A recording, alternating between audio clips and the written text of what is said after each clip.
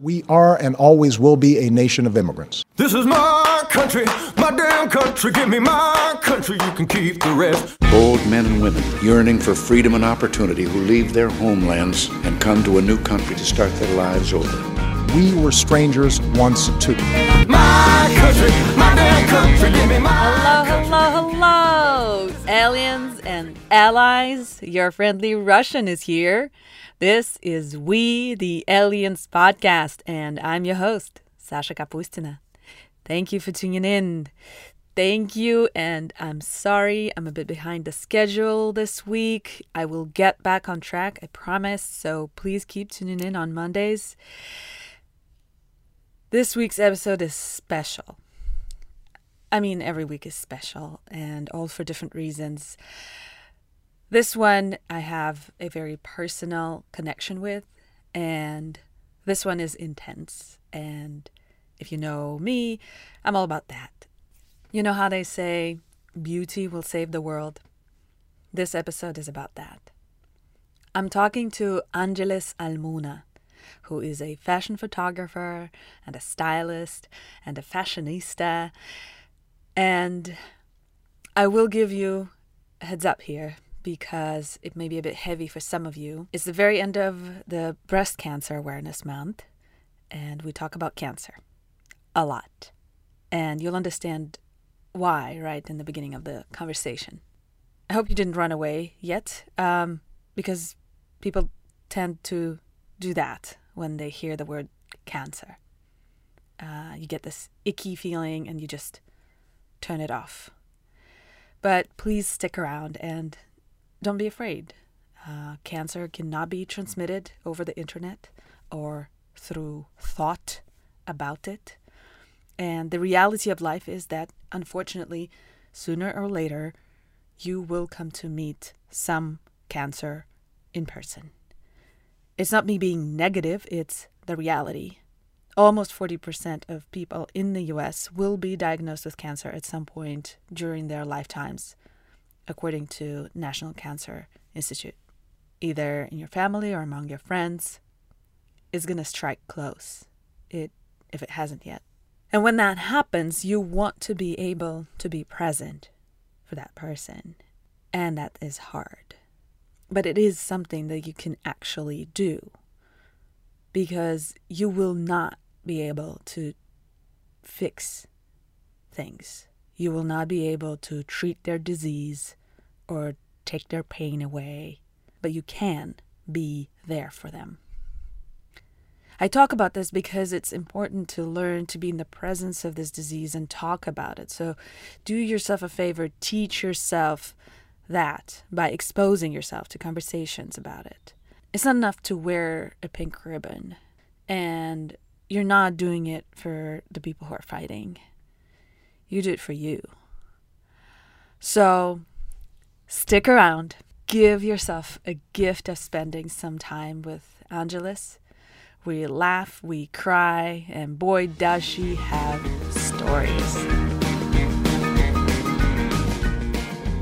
Thank you so much for making time. You're welcome. I know it's a busy time of the year for you. It was really important for me to bring someone to talk about the importance of this month, and I wanted to tell some cool story with it. Okay. I have to admit, I stalked all of your social media and your blog. I am a fan and I'm obsessed with your style. So I know a little bit about your story, and you probably don't know anything about me. So just a full disclosure.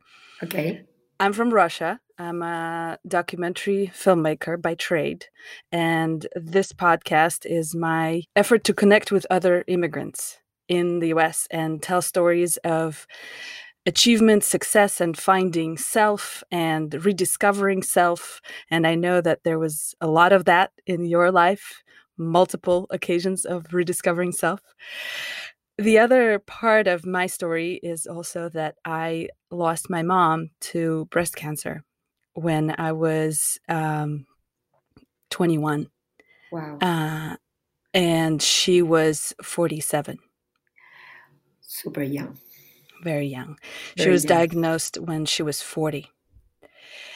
Wow. And I don't know, I was researching when I was looking for somebody to talk to, and I was researching and looking at women, many, many, many women, and I came across you, Mhm. and your energy reminded me of her. Oh, wow. Thank you. Wow. And yeah, that's why I want to be just like so upfront, because I was a little bit nervous before this conversation, because my mom's been gone for 13 years now, and I was very young when she passed away, and I didn't have a chance to talk to her about a lot of things and about a lot of the stuff that she was going through. Mhm. She was sick for 7 years. She was fighting for 7 years. And, in a weird way, and I hope it is not too weird, the opportunity to speak to you is an opportunity to hear what she was going through. Okay. So I am very grateful. So with that preface, Okay. I usually start with 2 simple questions. Okay. So how long have you been in the US, and where did you come here from? Thank you for having me.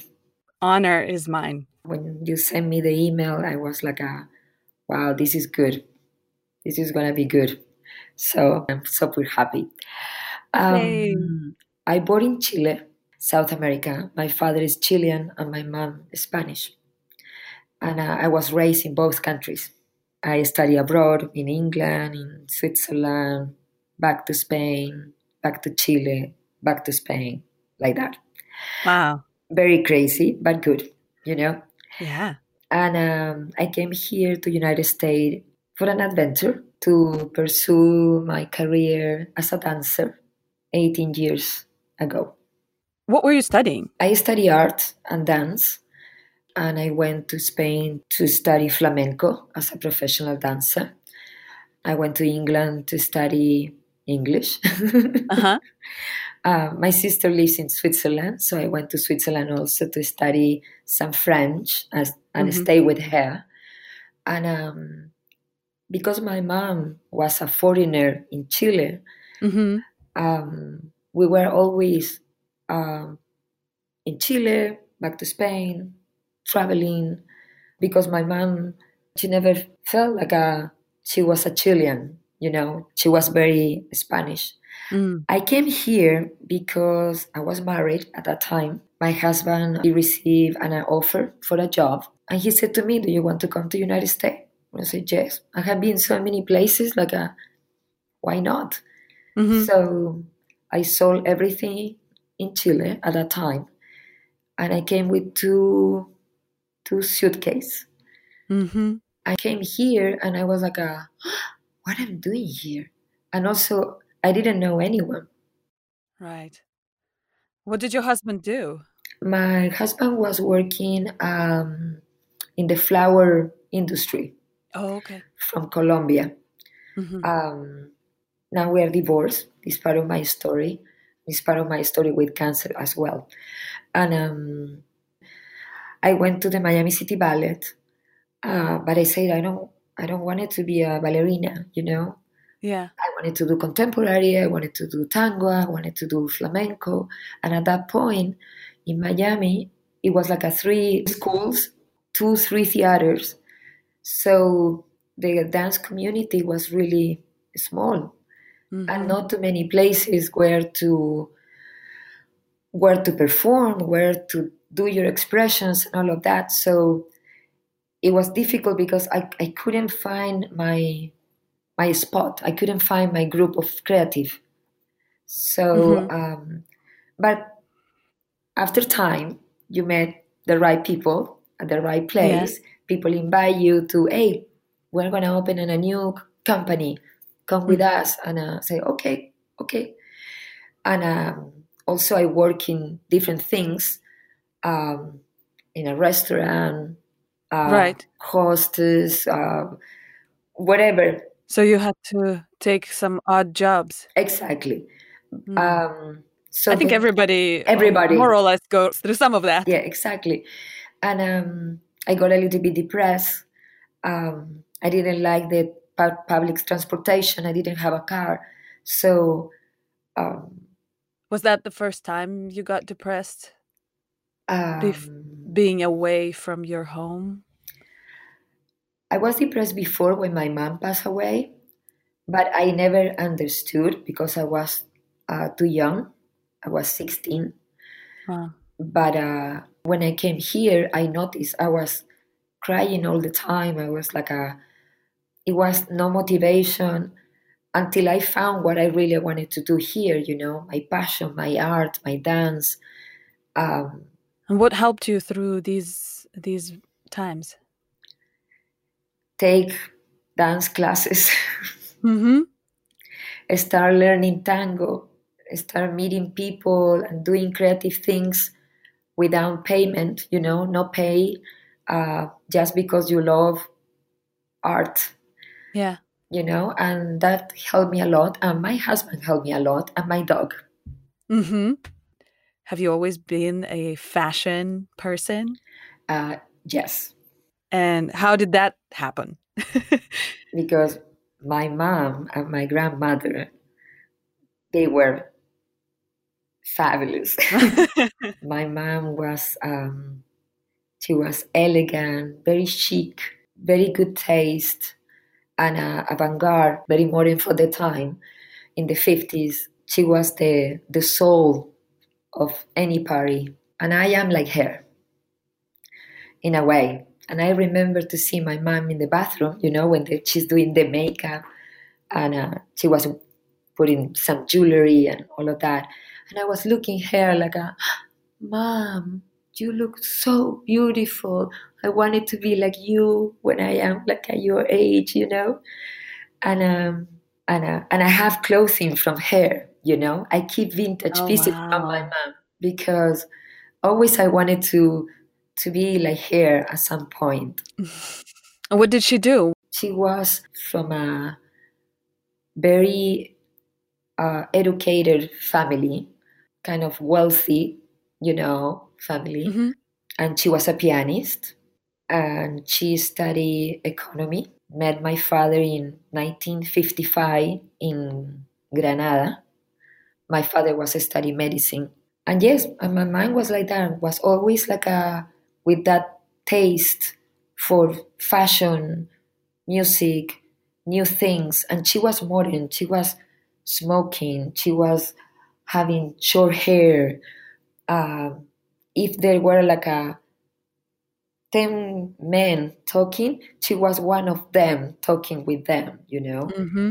And when she arrived in Chile, my mom was too modern from the country at that time, 60, I think it's in the 60s. In Chile at that time, there wasn't no television. All the women, they were wearing long skirts, not too many colors. And my mom came like with jeans over the hips, talking with everyone, smoking Cartier cigarettes, So you grew up in an immigrant home, and then you became an immigrant yourself. Exactly. So you're used to being sort of an alien, right? Yes, exactly.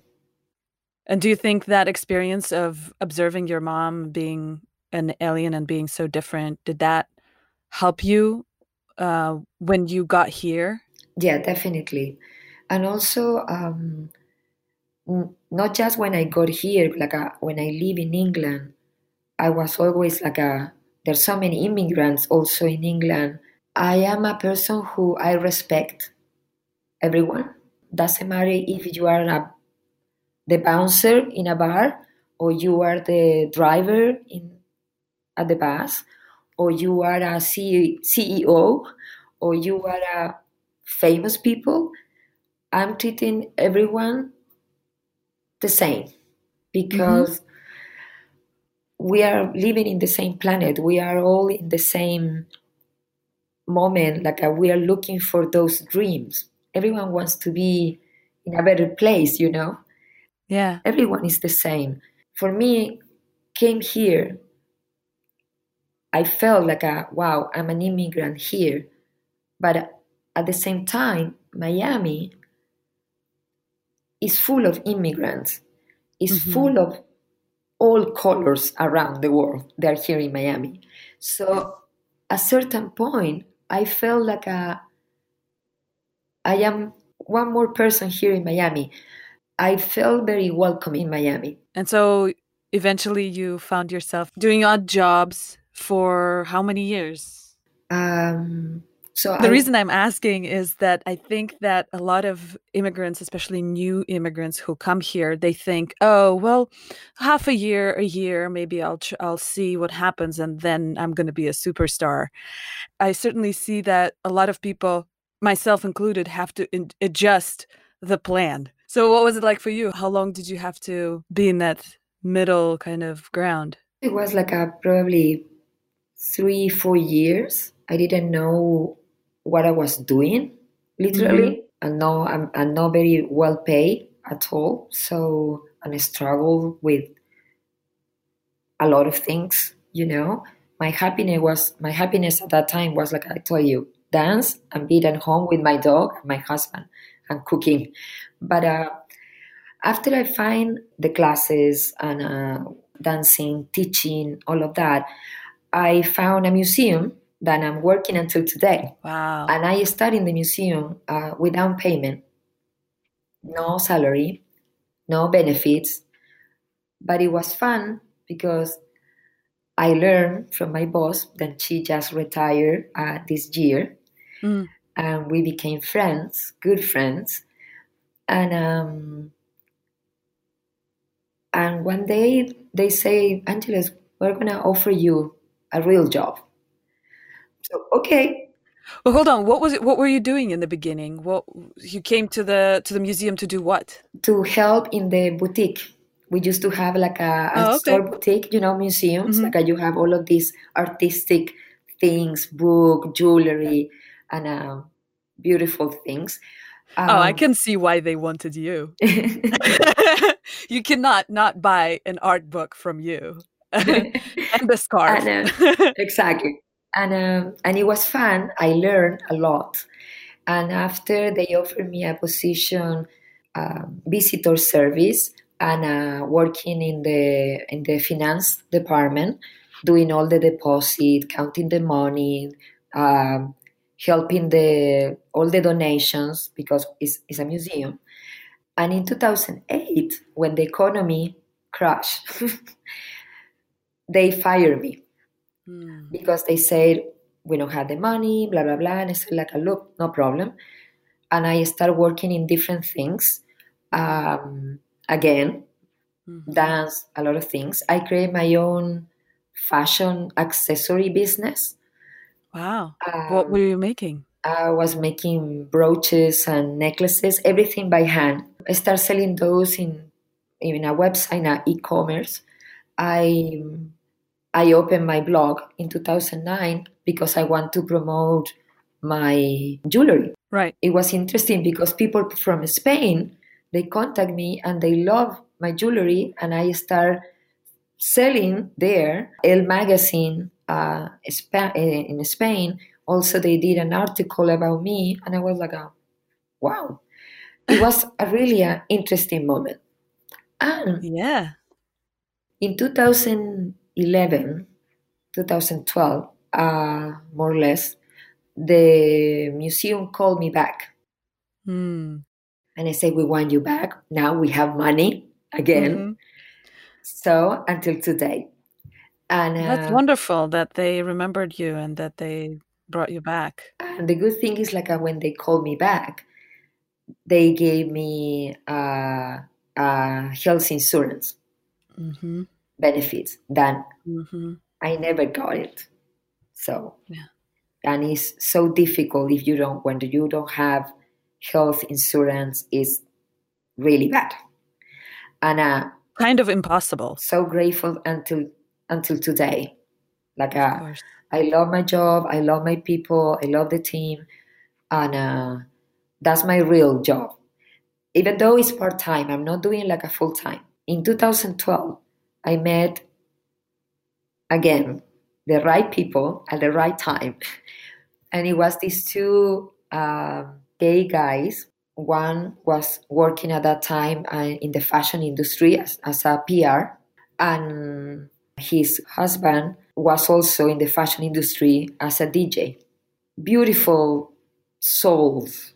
I don't know how to explain. It's like we met during Art Basel in Miami, and we became friends. And one day, the last day of Art Basel, it was Sunday, they invited me for a dinner with all of his friends, and they came from New York. Jewelry, famous photographers, the right hand of Stella McCartney. No, they invited me. I was there for this dinner, super casual. And between one wine and another wine and another wine, Javier asked me, and Ross, they asked me, do you have a dream in the fashion, in the art? And I said, yes. One of my dreams is to go to a fashion week, to go to New York Fashion Week, maybe to go to Paris Fashion Week, London, but I would love to go to New York Fashion Week. And they look at me and said, you're going to go to New York Fashion Week. At that point, I didn't know how well they were in this fashion industry, you know? Mm-hmm. And after a month, I understood oh my God, these two, they know very well so many people. And I started receiving all the invitations, all of them. I couldn't believe. And I went for a week. And it was wow, it was wild, because I was working with my camera. I went to do backstage. I did media pit with the photographers. I met amazing designers. During the day, you work, you run into shows everywhere. And at night, there is parties everywhere. I didn't sleep. I didn't eat. I was just alcohol, maybe an apple, and running around all New York. And this was February, and it was snowing. But it was the best experience ever. And the good thing is I did so very well, good contact with people. Then the next season is the next September, and it's a spring summer collection.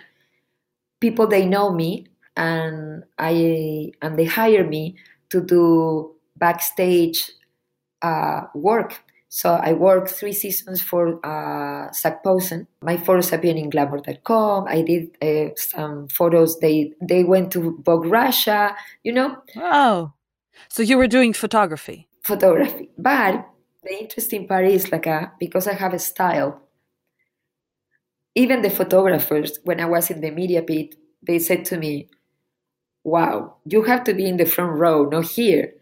But I said, no, but I'm a photographer. And they said, you are the best dressed photographer award of the New York Fashion Week. Exactly. And what happened? This opened another doors. I'm sure. I started also working as a fashion stylist here in Miami for a local magazines. People started looking my creativity portfolio in a way, you know, between my photos, my own style, dressing models, and maybe a client. And so things were picking up, and it was 2013, 14. Yes. And then 15. And I was working as crazy. Yeah. In one moment, and in 2000, very important, 2013, my marriage started going in a bad position. I got very depressed. I couldn't get pregnant. I felt very sad. We lost this magical connection, and communication and passion. Mm-hmm. And one day I said to him, we need to separate. We need to take different path. And you have to be free and get a woman who can give you a child. And I'm going to follow my life as a fashion stylist or creativity. That must have been awfully hard. It was. really bad. It was heartbreaking, you know. But it is what it is, you know. Like if there is no passion anymore in a marriage, you cannot force things. So I got very depressed. In the end of 2013, I moved to an apartment, very small, by myself. I decided to, in one moment, to say to him, like, it was 50-50, but I had to be in some point to say, like, hey, on Friday, it's my last day. So I'm leaving. I'm going to this apartment. And next month, we're going to do the papers with a lawyer. We're going to do everything very friendly because we're adults. And you have been my best friend, my husband, my lover, my confidant for 13 years. So we have to do this as you are a gentleman and I am a lady, you know. So we did it, but of course, depression, sadness, punishment, anguish, because I punished myself like it was my fault. After my divorce, I didn't love me. I didn't feel myself. I was very destructive, like drinking a lot. I try also different drugs. So in 2014, I started working as crazy, going to New York, Miami, everywhere, the museum. I was like a crazy. Priority to be busy because it's the only way, like the mind is not going to be sad and you are not going to be more depressed and you are already depressed. And 2015, I was feeling much better. I was confidence back. I met a guy. So, you know. Yeah, new life. A new life. And one day I felt something in my book. And so I went home at 6 after my job. I took my bra off and I said, wow, I felt something. So I did I self-examined me. And in one moment I touched here and I said like, whoa, what is that thing? Then it was like a 5 centimeters, super hard, like a stone. I said like, that thing wasn't there like probably a year or 6 months ago. So the next day I told to my boss, I said, Angeles, go to the general doctor and ask all the questions. I went to the doctor, the general said, yes, you have something, so you have to do a mammography like soon. So in 2 weeks. Now, back to my divorce. When I was in all the papers to divorce, I put aside to go to the doctor because I was so bad. I was so depressed. And I said, I'm going to do my mammography next month. I'm going to do my mammography in 2 months. 2 years after. I didn't go for 2 years. So in between 2013 and 2014, I didn't see doctors. I didn't see anyone. My grandmother passed away from breast cancer. So it is in the family. So I made a mistake too, you know. So I went to the doctor. The nurse came. She did the ultrasound. And I said, everything okay? And she said, the doctor's coming. The doctors are going to come to talk with you. And at that moment, my heart was like a, fuck. Yeah. This is real. This is happening. And a doctor came. Another doctor came. And a student came because my hospital is at the University of Miami. And the doctor said, "Look, I'm gonna do the ultrasound because I wanted to show you where you found it, but I found another thing." Oy. And I said, like, okay. And he did it. And she said, "Look, this is you. This is what we found. And when we did here to my axilla, they found a metastasis spread. So bad, really bad." So I started crying, and the doctor said, "You need to do the biopsy today." And they give me the result a week after, and they called me, and it was my birthday. And they say, "Hey, Maria," because my name is Maria de Los Angeles. So they say, "Maria, I'm so sorry. You have cancer, and it's really bad. It's a stage 3, and your life is gonna change." They said that. Yeah, just like that. Just like It's a that. very dramatic way of announcing a diagnosis. Yeah, it's you never expect that it's gonna be so like a cold and direct, and you felt at that moment terrified, like you can die. Was that your first thought? Yeah, it was my first thought, like I'm gonna die with this disease, like there is no chance. You start thinking the worst. And I sat down and I called my sister immediately. And I was crying because you know the stereotypes of cancer, but you don't know how it's going to be the pain, how it's going to be the side effects. Yeah. I said, like, when sometimes you watch movies about cancer, so you have an idea, but in the end, it's completely different. It's more than that. It's more than Hollywood has been showing, in films, Mm-hmm. So, and it was funny because one day I was in the Chemoland. Chemoland. Yes, to the place, and then you have the treatment, then you have chemotherapy at the hospital. Mm-hmm.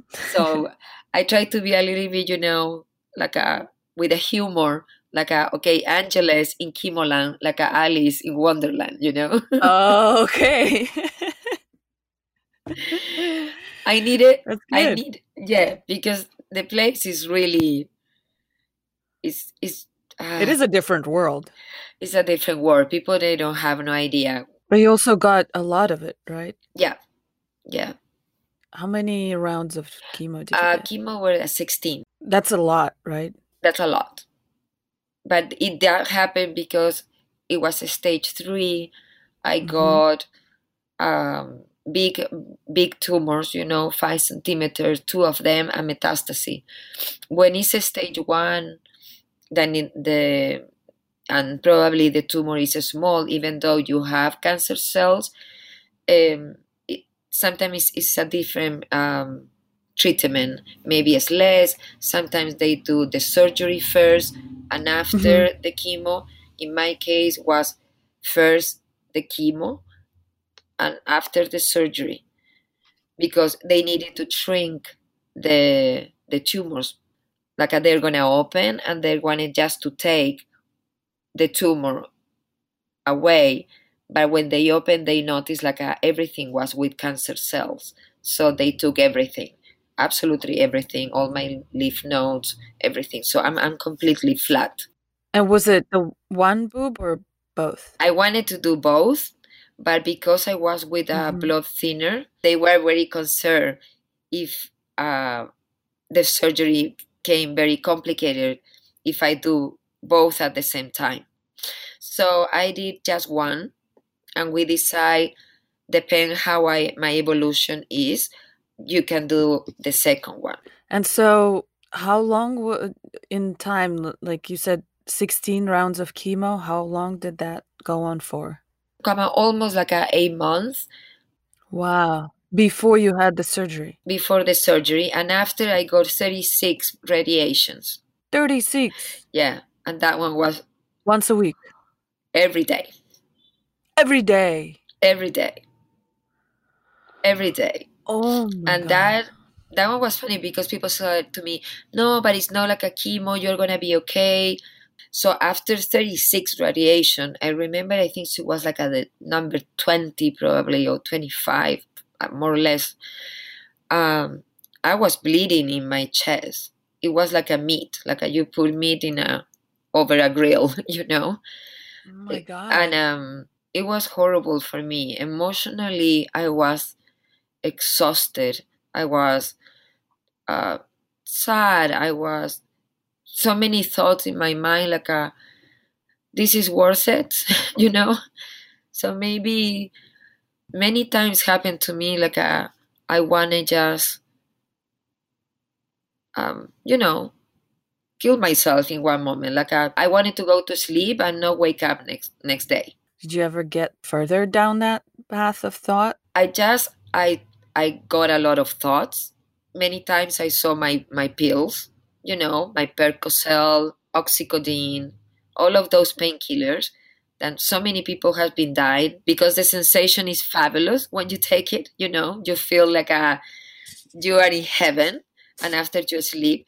But of course, if you overdose and you took a lot of them, you can kill yourself very easily. And I noticed that I was very weak and I was very fragile with all of those topics. And one day I went to radiation and I was crying immediately with my nurse. And she said to me, "Are you okay?" And I said to her, "No, I'm not.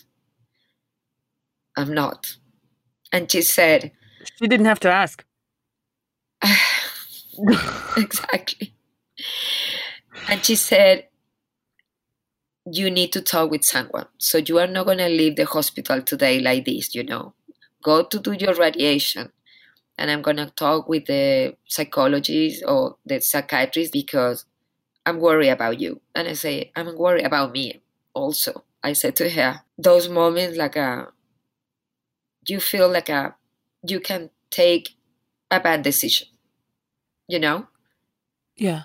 And I stay there, I cry, until one moment I call a friend and said, like, "Can you pick me up? Because I cannot go alone to home." Look, I'm still learning about me, and this was a very good moment of me, like educate myself. Like I have like a really bad low point sometimes, and I need help. And I have to accept as a human being, like I cannot do things sometimes alone. Simple as that. And you need maybe some extra medicine. And that doesn't mean like I am or a crazy person or a bad person, or you know, or I'm not very smart person. No, I'm just a normal person who needs help. Yeah. Simple as that. Yeah. When I was in Kimolan also as well, I was feel like it was like a first class in a aeroplane, you know, like between the seat, between the people, how they say hello to you, the people who care about you. I felt like wow. I was treated very, very well, even though some days it's not easy to be there. But it was funny. It was my style during cancer. It was a conversation moment always.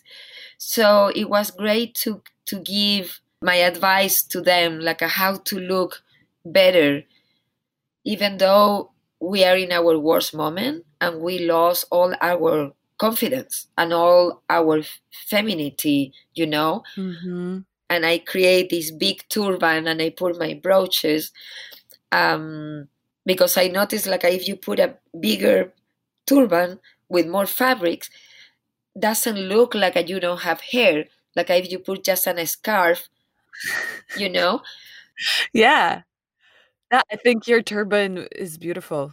I saw pictures. Thank you. It's not something that it's not a kind of disease that you can conceal and not talk about it. Exactly. Yeah. It's not a private thing. No. But it's like I hear so many people like when they got breast cancer or any cancer, they keep it super secret. They didn't say anything to friends. They were just with the family. In my case, I needed to share because I am alone in this country. So I don't have a family. All my family is around the world in different countries. And I have just friends. And in one moment, I said to me, if I'm not talking, if I'm not sharing what is happening to me, I'm not going to be able to fight this, to win, you know? Yeah. So I needed to talk, and also to talk in a very raw way. Like I have to say something, fuck cancer. I have to say this is horrible. It's like the worst lover ever. I always say please cancer, don't love me. Don't love my body. Don't love my cells, you know? Because cancer is an asshole.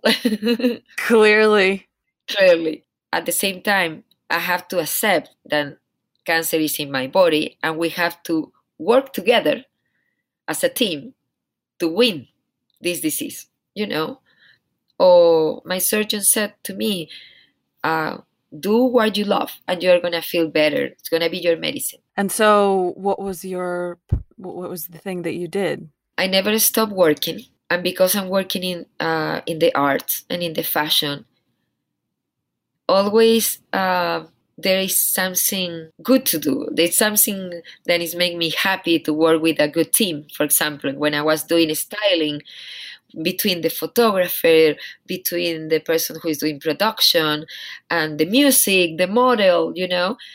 And that moment is the moment that I needed during my cancer, a positive energy. I think it was the best decision not to stop. Of course, I got some days like I have to call and I say, hey, I'm not feeling well. I had really bad days. But most of the time I was there doing what I love. Even at the museum, my boss and the whole team, they were always care of me, giving me good moments. Like they said to me sometimes oh, I'm so glad that you are here today working. Simple as that. And I said, that's good. I'm feeling the same to work with you, you know. I remember during Art Basel, Denise, because I'm working in the fashion and in the art, everyone invited me for events, parties, dinners. And one day I decide I'm going to go to 2 events and I'm going to dress up and I'm going to have champagne and I'm going to have the best day ever. But I said to me, I'm going from 7 to 9:30, you know? And it was the best decision ever. Everyone was so surprised to see me. I dressed up. The press, they took my photo. Everyone was wow, Angeles, you look like a princess. That's the thing. Sometimes we have to follow rules and sometimes we have to break rules. Even though I was with so many medicines, I decided yes, I'm going to have a glass of champagne. Why not? Life is too short. Yeah. You know? Yeah. People, they were generous with me in my worst moment. Now that I'm feeling better, I have to be generous for another ones. Simple as that. That's my best learning.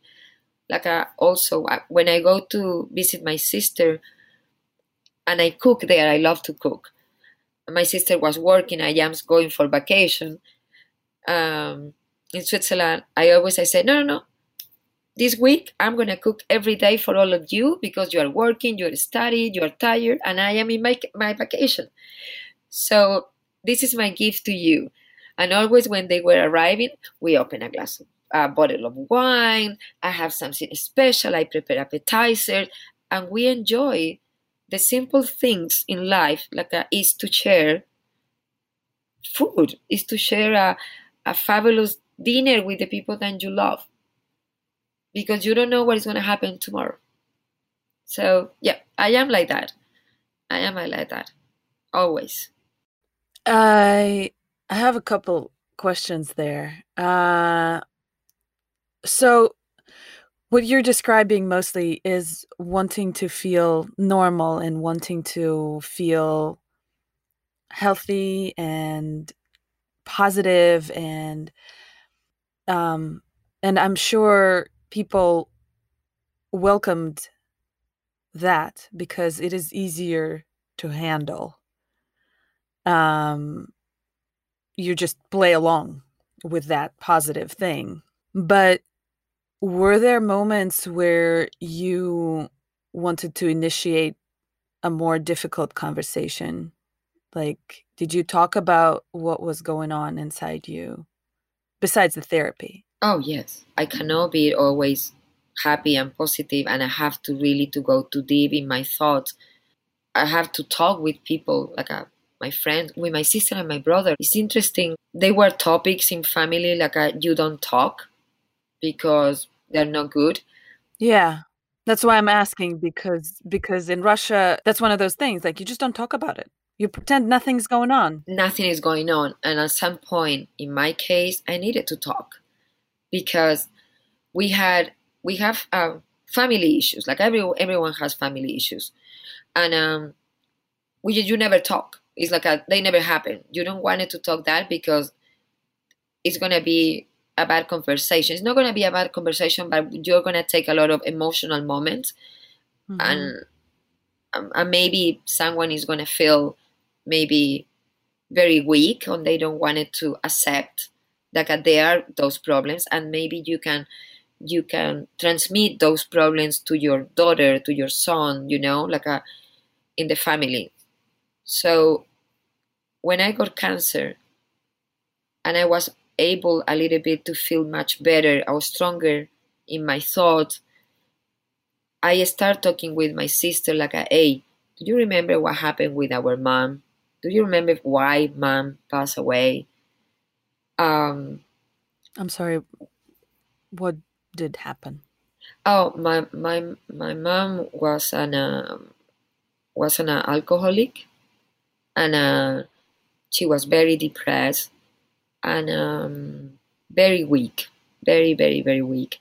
And one day her body was so fragile, and she started having an hemorrhagic, blood disease, and she said, I don't want it to leave. She went to coma, and in a week she passed, and she was 53, very, very young, and it was very fast, everything, and we never talk about that, okay, mom passed away, but we never talk our mom was in a way a little bit with an addiction, because she was sad.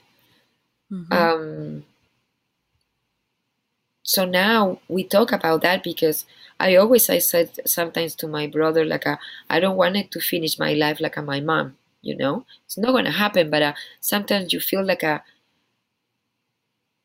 I have issues in my family. I got depressed very easy. Alcohol is there, you never know. Yeah. So you have to be responsible and you have to talk about that. So now we talk about that. And even now during this year, and it has been a very strange year for everyone. Yes. We start talking once a week with my brother and my sister through Zoom or through the WhatsApp with videos. And my brother was talking, this is happening to me in my work. My sister, another issues with the family. And also me, that I am alone here. Yeah. I don't have a family here. I don't have a kids. I don't have a husband. We start talking very deeply about emotions and concerns. And mom, it has been very good, like a family therapy in a way, to be open, because with this complex year, you don't know what is going to happen in a month. We don't know if I can travel again to Chile, or I can visit my sister. Right now, I cannot go to Europe to visit her, so I'm not going for Christmas. It's very sad for me. Yeah. But I had always to, at some point in my life, to talk about topics that they're not good, but if I talk, in the end, I'm gonna feel release, you know.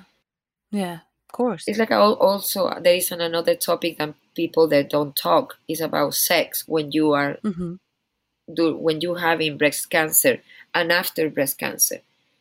Your body is completely different than it used to be before, and sex is not going to be the same. And also I have to accept me. I have one boob and I don't have the other one, and guys, they're sometimes they don't understand that, and I feel rejected many times. And also the process to have sex is not so easy like before. And at some point I have to talk and also educate people because they saw you. Oh, but you look amazing, so cancer is gone. And it's like no, of course I am not anymore in treatment, but I have so many pills and my body is completely different than before, and it's not gonna be never back like they used to be. So I need to talk about that when you met someone at some point or you're dating someone and it's the time to have sex. We have to be honest. And I said look, this is happening to me and you have to be very careful with me. There are certain steps, and I need to talk about that. Like I never thought I'm gonna talk about sex, but I said I need to talk. Sorry, it's. I'm intrigued, and if you don't want to have it like later on the record, I can edit it out. But what do you say? Like, what are those steps? Like, how is it different? Because when they put me in premenopause, like I wasn't in the moment to have a menopause, but when they put you in the premenopause with pills, everything changed, and I'm very. The vagina is not the same. The vagina got completely dry, and radiation and chemotherapy also affect the muscle. Vagina is a muscle. So radiation, they shrink the muscle. It's like a smaller. So the process when you are in an intercourse is very painful. So you have to stimulate more the muscle to get comfortable. And you have to do exercise. I have to buy this specific tool that it has different sizes that you have to do exercise with them, with your vagina, to get back like a flexible, and bigger again. But it's not easy anyway. And people, they don't know about that. And Hollywood needs to change cancer movies because they always put it the stereotype, you throw up, you lose your hair, but they never talk about you have numbness in your hands, in your feet, the headaches, they are horrible. It's you wanted to die. The sex and other things complications. So they need to modernize. They need to update. If any writers are listening, take a note. Take a note. No.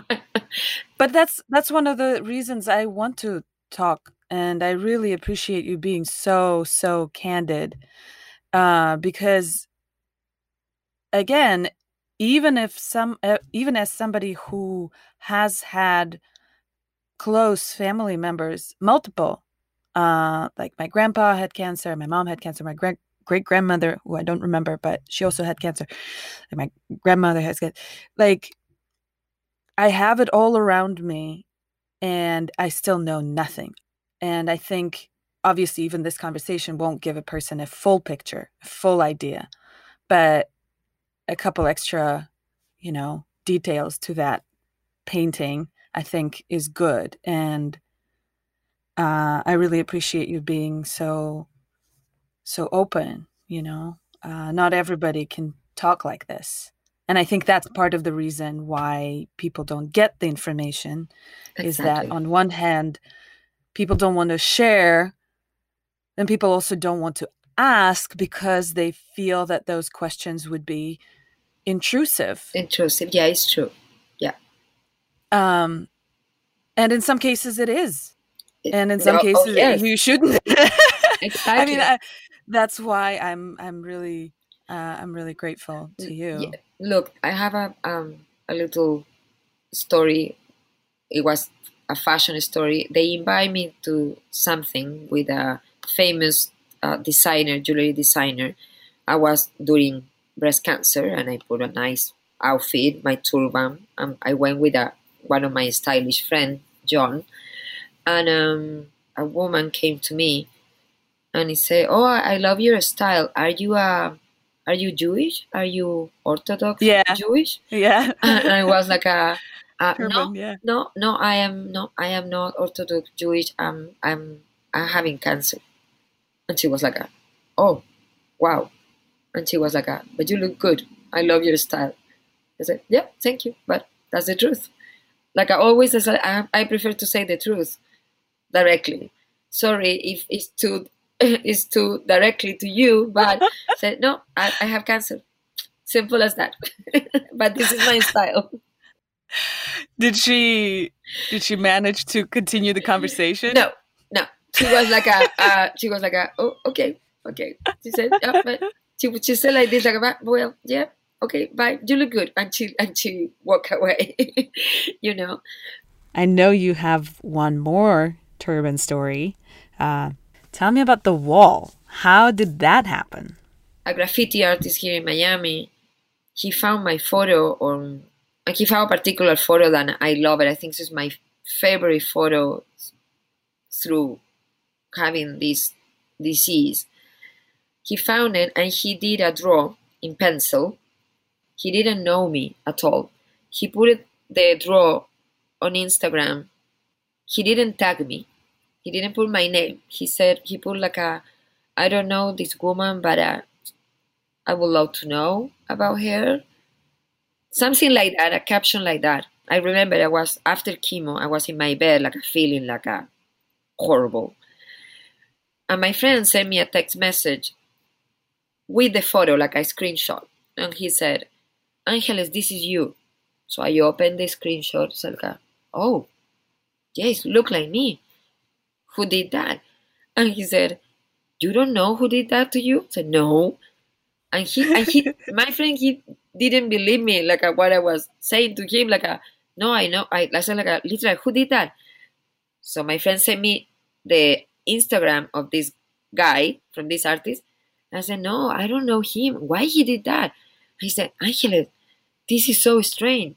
He did that. Like, so yeah. So no. And he's a very well-known artist here in Miami. It's one of the good graffiti artists in Miami. Okay. And he said, let me put your name. I'm going to ask to him on the comments. So he said, hey, this looks like Angeles for the photos for Simonette. Do you know her or something? And he put my name. He tagged me. Said, I hope he's going to answer to you or something. Well, like an hour or 2 hours later, still in my bed, feeling really bad. And he sent me a message, like the longest message ever. An amazing message. He found my photo and he said, like, oh my God, I need to know this woman, but I don't know her, how I'm going to contact her. But okay, maybe the universe is going to give it the moment, because he knew like I was with breast cancer. So he was like, also respect, like I'm not going to bother her, because she's having a bad moment, but one day I need to contact her. And he sent me the message like, look, you intrigued me a lot when I found the photo. The photography is absolutely gorgeous. Your face, the look, and the way that you look, the camera, like said. And he said, look, I am not a stalker. This is all pure creativity. I'm a married man. I have 2 kids, but I wanted to do a project with you, and I want to do your portrait in a big scale, like in the big wall ever in Miami, and I need your permission. Oh, wow. If you give me your permission, I will do this project with a friend. I don't know when. I don't know in which wall. This is going to be a project that is going to take a lot of months. But please, give me the opportunity to do this, because I had never done this, but you inspire me. And Wow. also, maybe it's a good message for all the ones who fight in breast cancer, or they fight in any cancer. Look, I was crying after that, and we met, and the connection was like a I don't know how to say, like a stars. He is a character and a beautiful soul and very talented. So imagine me, how privileged, like a someone is inspired by my story, by a photo, it was a fashion photo, but in the end, it's more than a fashion photo. And we did it. And the wall is there in Design District. We found an amazing, iconic wall that is called the living room. We contact the owners for that corner, because it's a landscape. So probably one day they're going to maybe build a building. Maybe they're going to destroy this wall. And even the guys, the owners say, look, we give you the wall for a year. They give it to us, donate money for painting, for renting the lift, for lights, because we have to do it sometimes at night or during the day. Also, it took almost 2 weeks, 3 weeks to finish the wall, and every day. So, and every day I finished my work and I went to the wall. So we buy pizza, beer. We were smoking weed. The other graffiti guys, they were with us, passing by, because he's very well known, and everyone knew he was doing this. At night, another graffitis, the community, they were there. Then we go up in a wine. This is in the street. It was a fabulous moment. You have no idea. Even the cars, they pass by, and they know me. Maybe it was a friend or maybe someone else.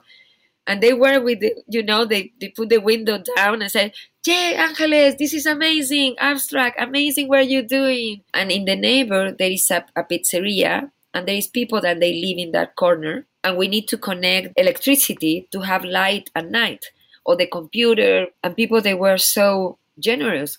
No. Mm-hmm. Here I have a longer cable. No, of course, anytime, knock the door, connect with my electricity. And the pizzeria, sometimes they say, no, I'm going to give you the pizza for free, just buy the beer.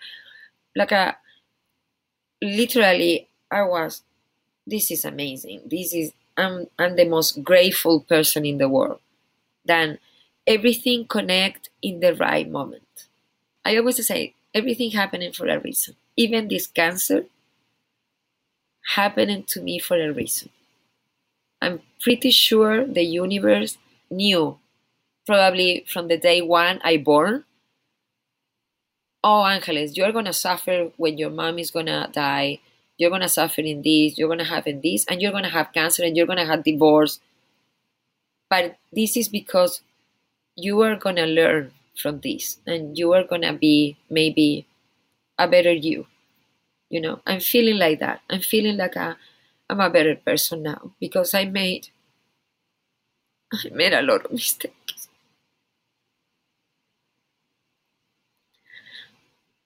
Voila. Wow. Yeah. Oof, it has been a crazy week, because I have been talking about cancer and my experience a lot. Mm.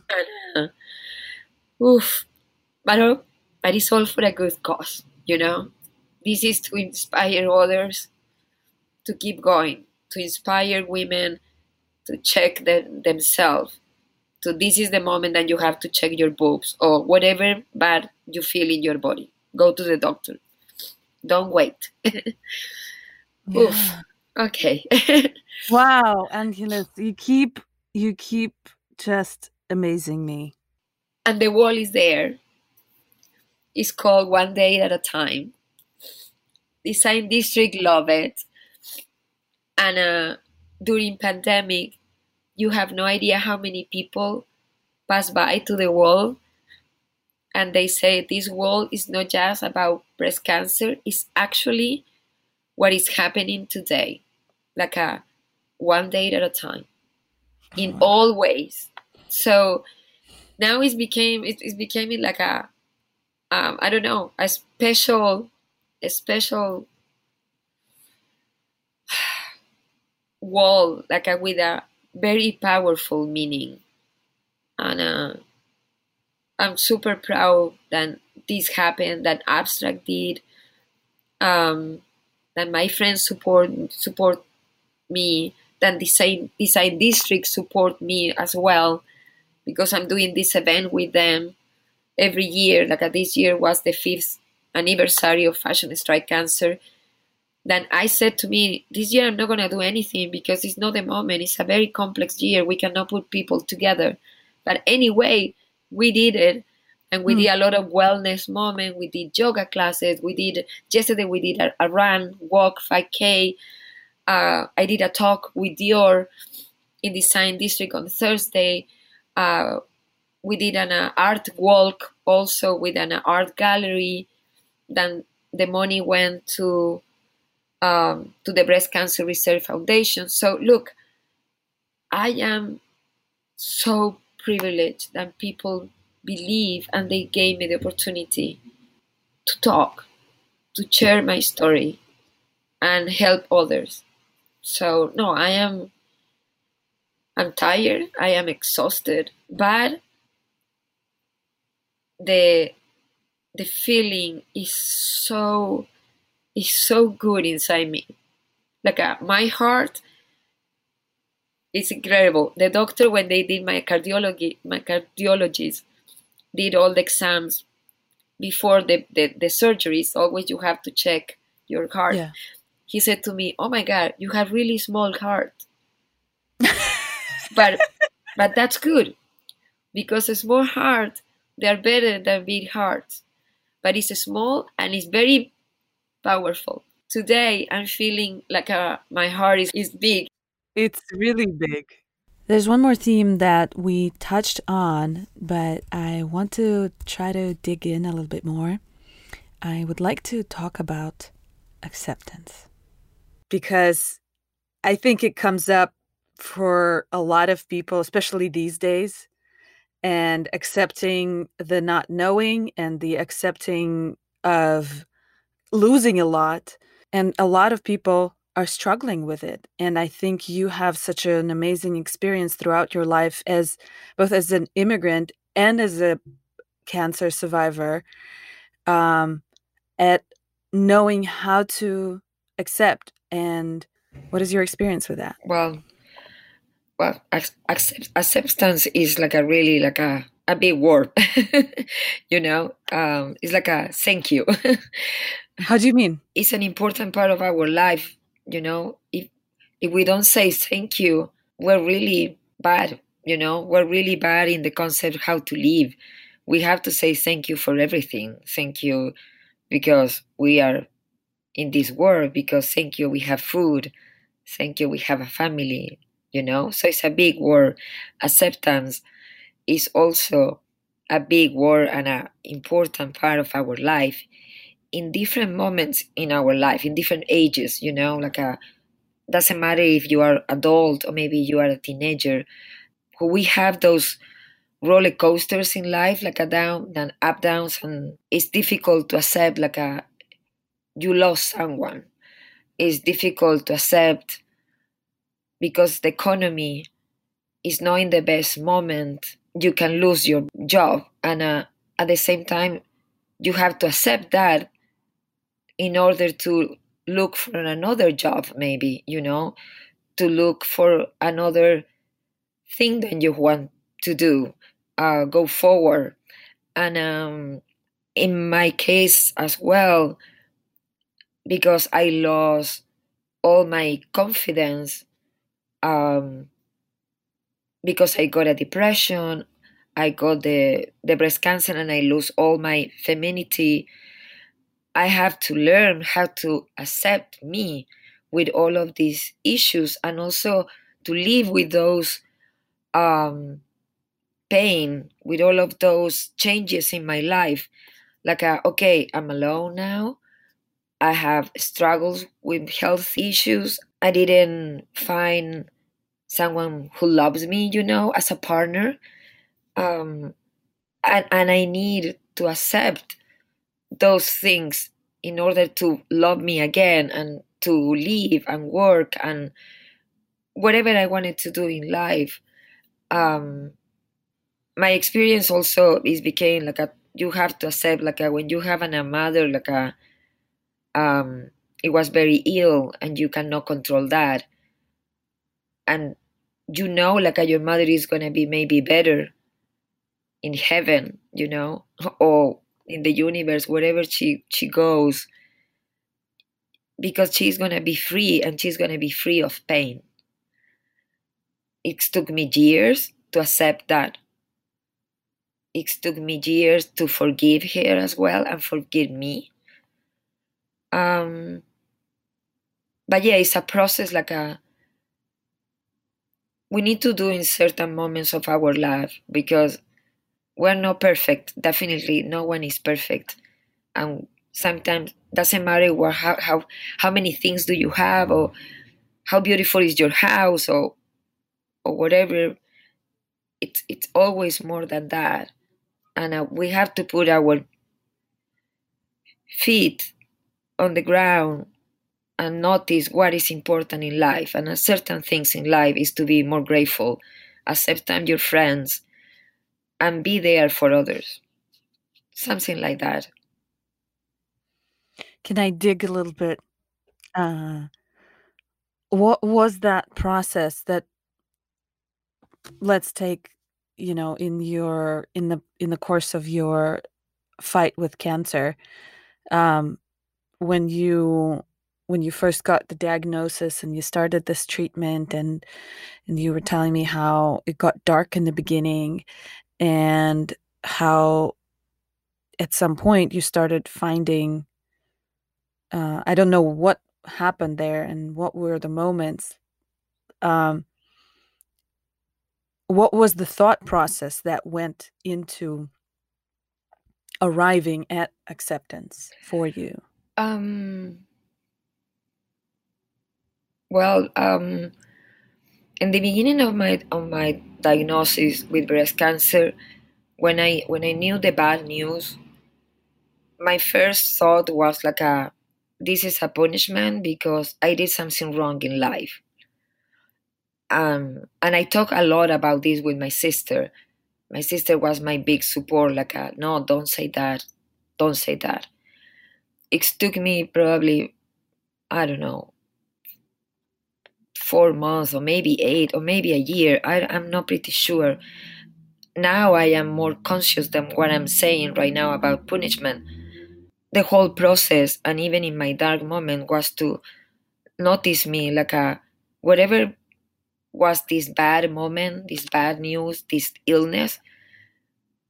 It wasn't because I wasn't maybe a not good wife, maybe I didn't get pregnant, I wasn't that woman that I wanted to be in my marriage, or so all of that came to me at the same time with my illness, with all of those moments, and I was repeating to me, wow, I did something wrong in life, and this is the response. I got this horrible disease because I did something wrong.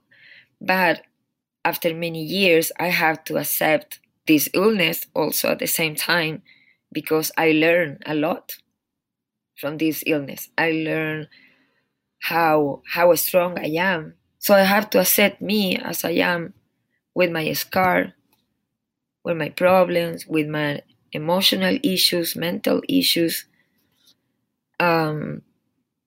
Because at the end, I had healthy issues, and I have to accept those as part of my life, because I'm gonna deal with this probably until I'm dying, you know, until I'm very, very old, probably. And I have to accept, because it's the only way that I can live. Like, I can have a little balance. And so, what do you do? I mean, I'm sure there are moments, like with all of us, of the why me, or fuck it all, or it's unfair. What do you do in those moments? I call a friend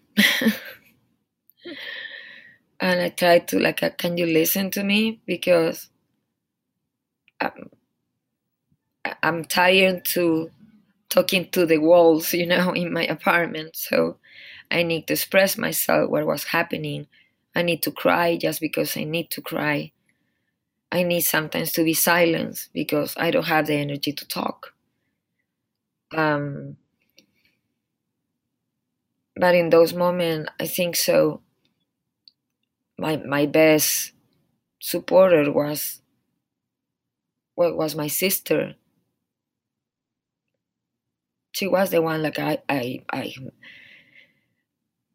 had the freedom to say to her, hey, fuck all, I'm living in hell with this pain and I don't know what to do. So she talked to me, she listened to me, she changed topics. I tried to eat something that I love, something that I really like it, like a watermelon or peaches, you know, because I didn't want it to eat, but those kind of fresh fruits, they give me comfort. And my friend Juan, I remember, and I stayed with him many times after chemotherapy. He had for me those things, and he came to bed. I didn't talk. I remember he was like, "Oh my God, I have never seen you like that." And he was strong. He never showed to me any weakness. She was always, you know, like "Oh, you're okay, lady, don't worry, blah blah blah, we're going strong," you know, language and accent. And he always brought me whatever I want, or if I wanted to be in bed for 24 hours, 48 hours, whatever, if I wanted to talk. But he gave me a lot of good moments and a good energy. And but he gave me also freedom to eat whatever I want, or whatever I wanted to do at those moments. And I wanted to go to his home because of that, because I can fight my weakness, my darkest moment, and accept, like, okay, this is happening, but I am in good hands, you know, I am secure here. And he was a good medicine as well. My sister, they understood exactly for what I was going through, without any questions, without put me in a bad moment, or in a negative, you know, position. Just accept, like, you're here, I am here, and we're with you, you know. So that one was good. But of course, maybe it was just a moment. After I have to back to reality, or back to my work, and but I was maybe a little bit with more energy. So I said, like, look, you keep going, and if it's happening to me again, all of those dark moments, definitely I need to accept, like, I need help. I cannot do this alone. And for many people, when they're like CEOs, or people who has like a really important jobs in life, when they show weakness, sometimes they don't want it to show like they're fragile as any person in the world, you know. They wanted to keep like they are like a strong, and they can take decisions and they can keep going even though they have pain. But our body is very delicate. So, and our mind also is not always in a good position. So we need to stop and slow down and accept like we need help, accept like we need to rest, you know. Some days we need, and this is another thing. When everything is happening to me, I learn how to say no. Because I used to say yes for everything. And sometimes you need to decide like, okay, this is good for me, this is so, and this is no. And no is no. And you can be very polite and say to the person, no, look, I'm not going to do this. But definitely like this took me time. This is not a thing like it's happened from, you know, one day to the other day, you know. This is not fast. Yeah. People always say, and artists always say, best art comes from pain, from suffering. And, you know, some people put suffering upon themselves, but in your case, the suffering was given to you, but you know how to transform it. And I think your ability, and correct me if I'm wrong, but I think in a way, okay, I'll start from a different angle. Sorry. I didn't grow up with a lot of style. You know, I grew up in a rather simple family. We didn't have much, and we never had extra for fancy clothes. Also, it was a tough time in Russia, 90s, after collapse of the Soviet Union. You know, there wasn't much. And also in my family, the priority always was the education. And, you know, my parents would spend unlimited amount of money on any extra classes, but clothes were not important. Yeah. It's not a necessity. It's just no. Yeah. And so I didn't grow up with much style in my life. And I always kind of felt a little bit disabled in that way. Because not that I don't have taste. I'm just honestly, I'm just lazy. I think, and it's just not part of what I do. And whenever I see somebody who takes the time to create their persona and create that image, I'm always taken by that. Oh, wow. And of course, you have been doing that your whole life, it looks like. And it's just such a beautiful, I think it shouldn't be trivialized. And it's not simple or it shouldn't be diminished. Okay. That beauty, because I think that ability to create yourself every day with those beautiful, with the beautiful clothes, with the beautiful accessories, and putting the thought into creating your image, I think that gave you this ability to transform your experience too into a piece of art. Mm-hmm. Yeah. And in a way, I think you were kind of like practicing your whole life. It's it's my impression of this, and I don't know how if that resonates at all with you, but that's how I see it. Mm-hmm. Am I like completely off? No, no, you're fabulous. You're fabulous. No, like, look, my mom was very elegant and very stylish, and my grandmother too.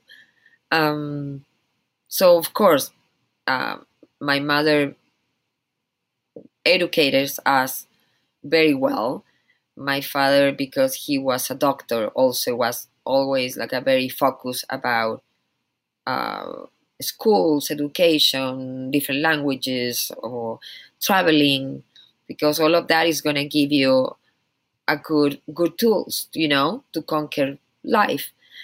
But of course, because my mom was a pianist, was creative, I dance all my life, and when you are in a stage and you put like a beautiful dresses or the tutus or the flamenco costumes, you became someone. You're a character. Always I wanted to be also an actress, and I did some theater when I was in the school. Being a dancer also, it's part like you play. You have a character that you play. So all of those moments, they became part of my life, and I start like showing my style through my unique look, because I never definitely I never been like the typical girl. There is something trendy like blue is the color and everyone is wearing blue. No, I was wearing all the colors. I was wearing men clothes when I was 12. I was wearing my father's jacket, it's like the penguin one when you married. Yeah, I was wearing that to go to Paris when I was 14, 15. That's hilarious. And people, of course, the artistic people, they love me, but most of the people, they reject me many times, because like, who is this girl? Where this girl came from? Because Chile is very conservative, and it was difficult for me being accepted from people with my same age. But instead, I went to England, I went to Spain to study. There, people love me as me, and they never, it wasn't an issue what was I was wearing, if I'm wearing boots or if I'm wearing crazy stuff in my head or vintage. Like I love vintage clothing. Mm-hmm. So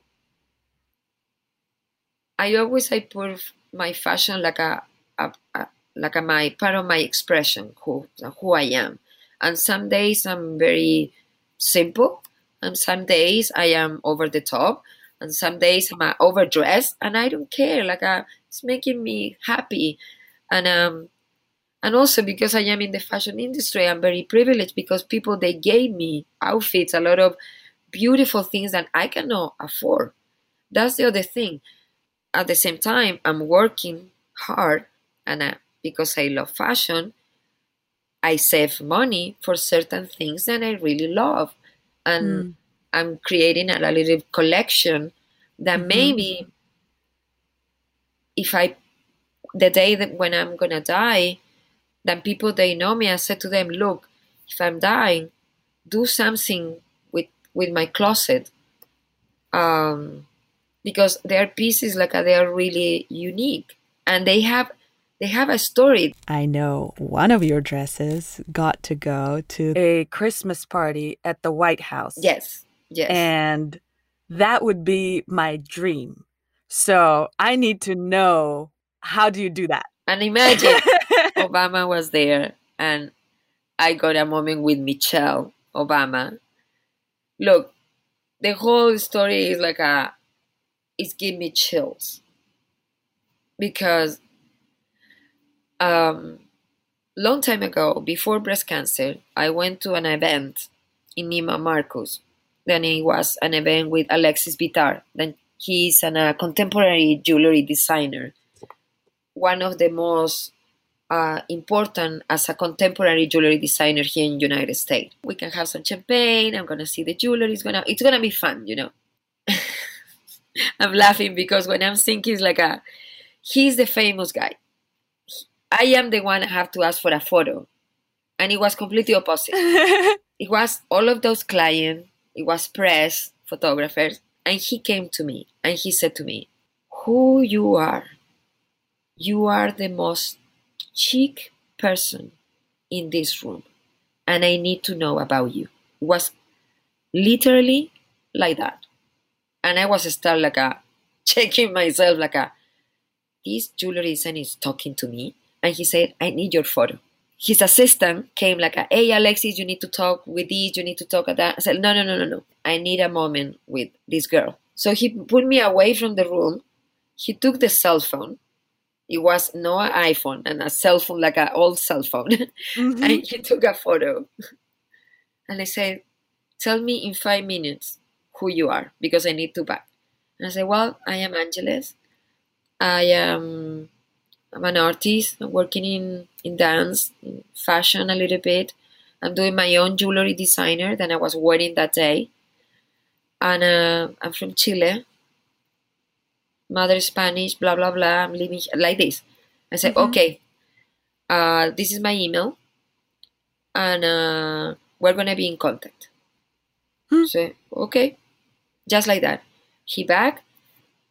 After we took a photo together. And I never heard about him until he wrote about me on his blog at that time. And he said, he put it on the blog, like I am not a person who I'm talking about other people, because always I'm talking about my work, my creativity, and blah, blah, blah. But today my blog is about this woman that I met in Miami. And it was like iconic. Year passed, blah, blah, blah. Breast cancer came. I never heard about him again. I tried to connect with him. Mm-hmm. And always it was an assistant or someone in the company. No, he's traveling. No, he's busy. He's blah, blah, blah. Mm-hmm. Okay. So I'm going to Neiman Marcus. They invite me. I said to my friend, John, come with me. This is going to be interesting to meet again Alexis Bittar. So, okay, definitely interesting. And we went there. So Alexis is like talking with someone, and he turned to me. And he saw me. He opened the eyes, like big eyes. And he said, Angeles. And I said, hi, Alexis. What happened with you? I tried to communicate with you so many times. And he looked at me and said, what is going on? And I said, well, yes, something is going on. No, I noticed. And he said again, I need 15 minutes this time with Angeles. In the middle of the television and everything, he said, I don't care. So he talked with the Neiman Marcus, he talked with everyone, like, no, and he took me with the hand. He put 2 chairs away. Tell me what is going on. So I told him the breast cancer, the divorce, blah, blah, blah, whatever. And he said, no. And he took my phone. Okay, this is my phone. This is my directly telephone. This is my directly email. No, you are not going to disappear again in my life. And I said, okay. And he said, come with me. I'm going to give you a present. So he has all of these fabulous pieces. And he said, okay, this piece, whatever. That one, they're the best collection ever. It's all handmade. And I love brooches. And I looked this brooch. I said, I think so that one is for me. And he said, good choice. Because this one is just one. I never done this one like a collection. Oh my God. You do have an eye. Yeah. So I said, perfect. So I put it in, and he wrote me over the box and everything. This is from my dearest Angeles. Thank you for back to me.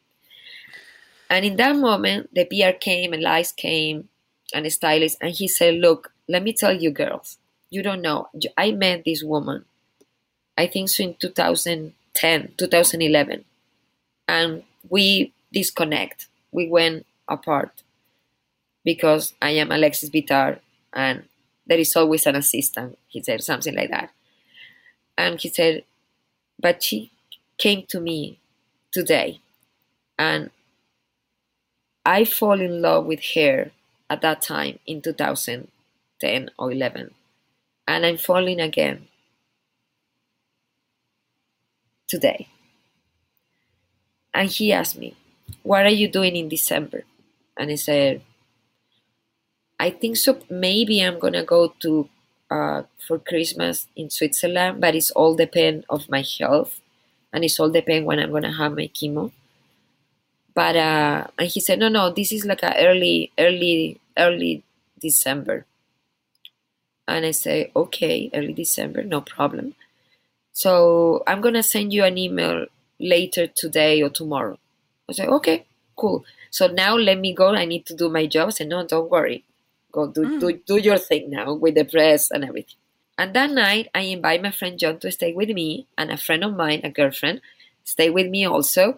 And we have dinner. And at that moment, I received an email from Alexis. And these two, they were like, read. So I read, and I was like, oh my God.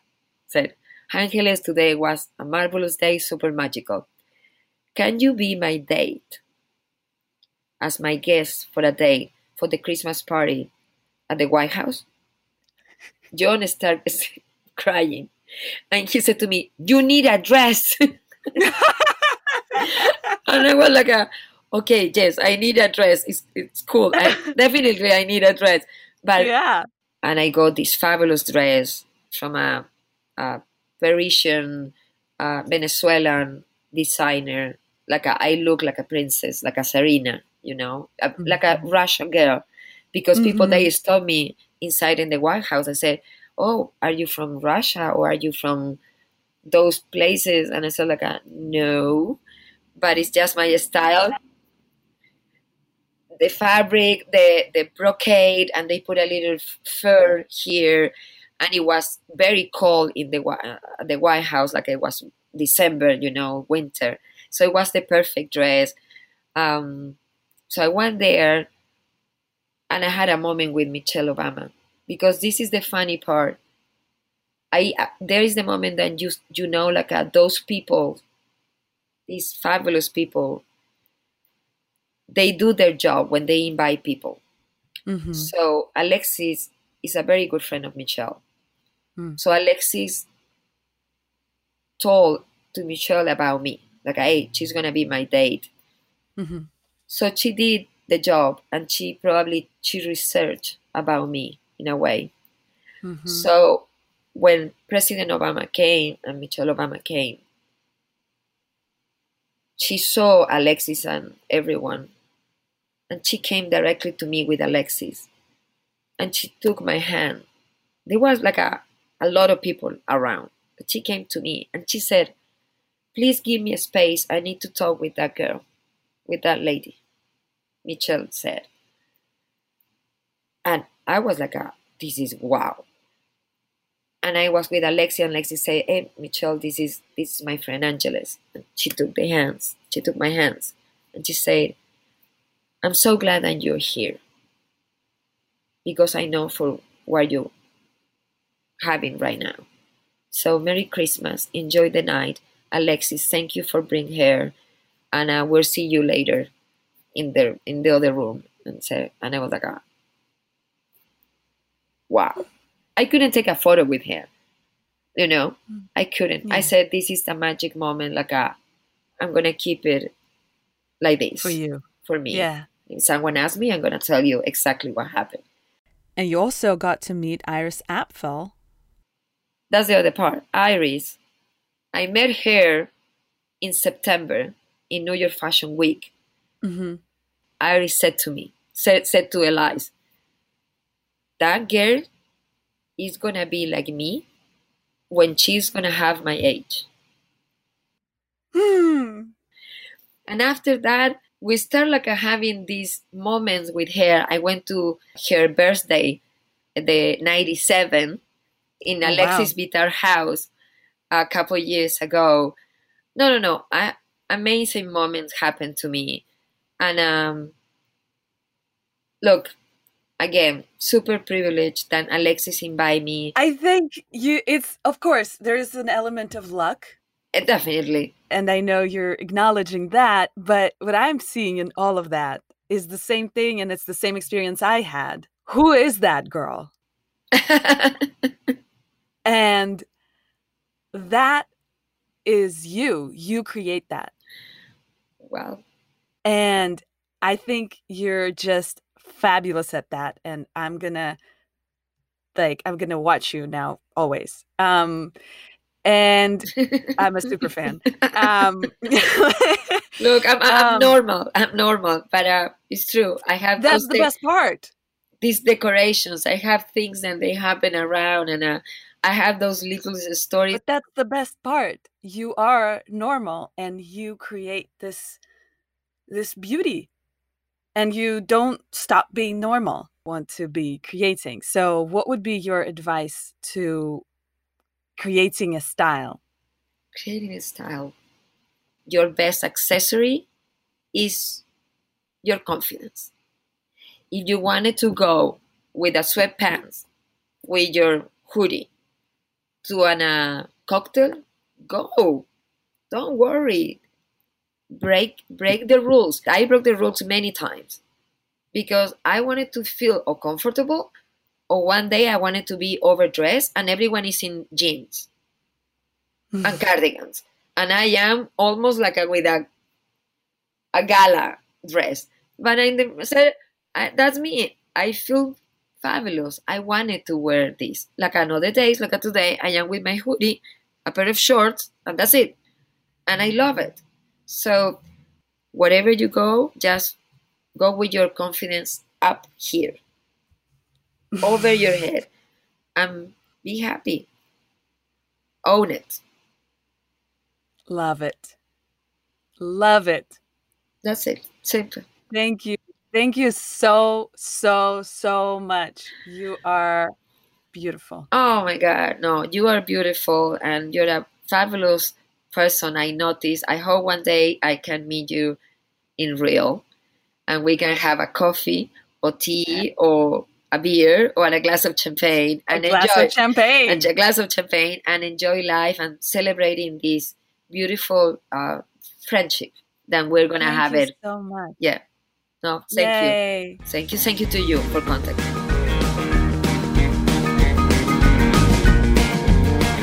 That's it for today. I hope you're still here. How amazing is Angeles? So, if you can, support the cause. It's still a few days till the end of the Breast Cancer Awareness Month, and Angeles's initiative, Fashion Strikes Cancer, in partnership with Miami Design District, is benefiting Breast Cancer Research Foundation. And if you donate in the next 3 days, before the end of October, your donation will be tripled. It will be matched 3 times up to $75,000. So I'll put a link in the show notes. And one more thing. If you know someone who is struggling, or someone whose loved ones are struggling with cancer or any other disease, or just going through a rough patch, share this episode with them. I do believe that Angeles can lift them up. All right. You hang in there, okay? Be good to yourselves. Call a friend. Check up on them. And remember, we're here to stay. We'll find our way. Thank you for listening. Love you all. Peace. Give me my country, you can keep the rest. This is my country, my damn country, and it don't mean a thing.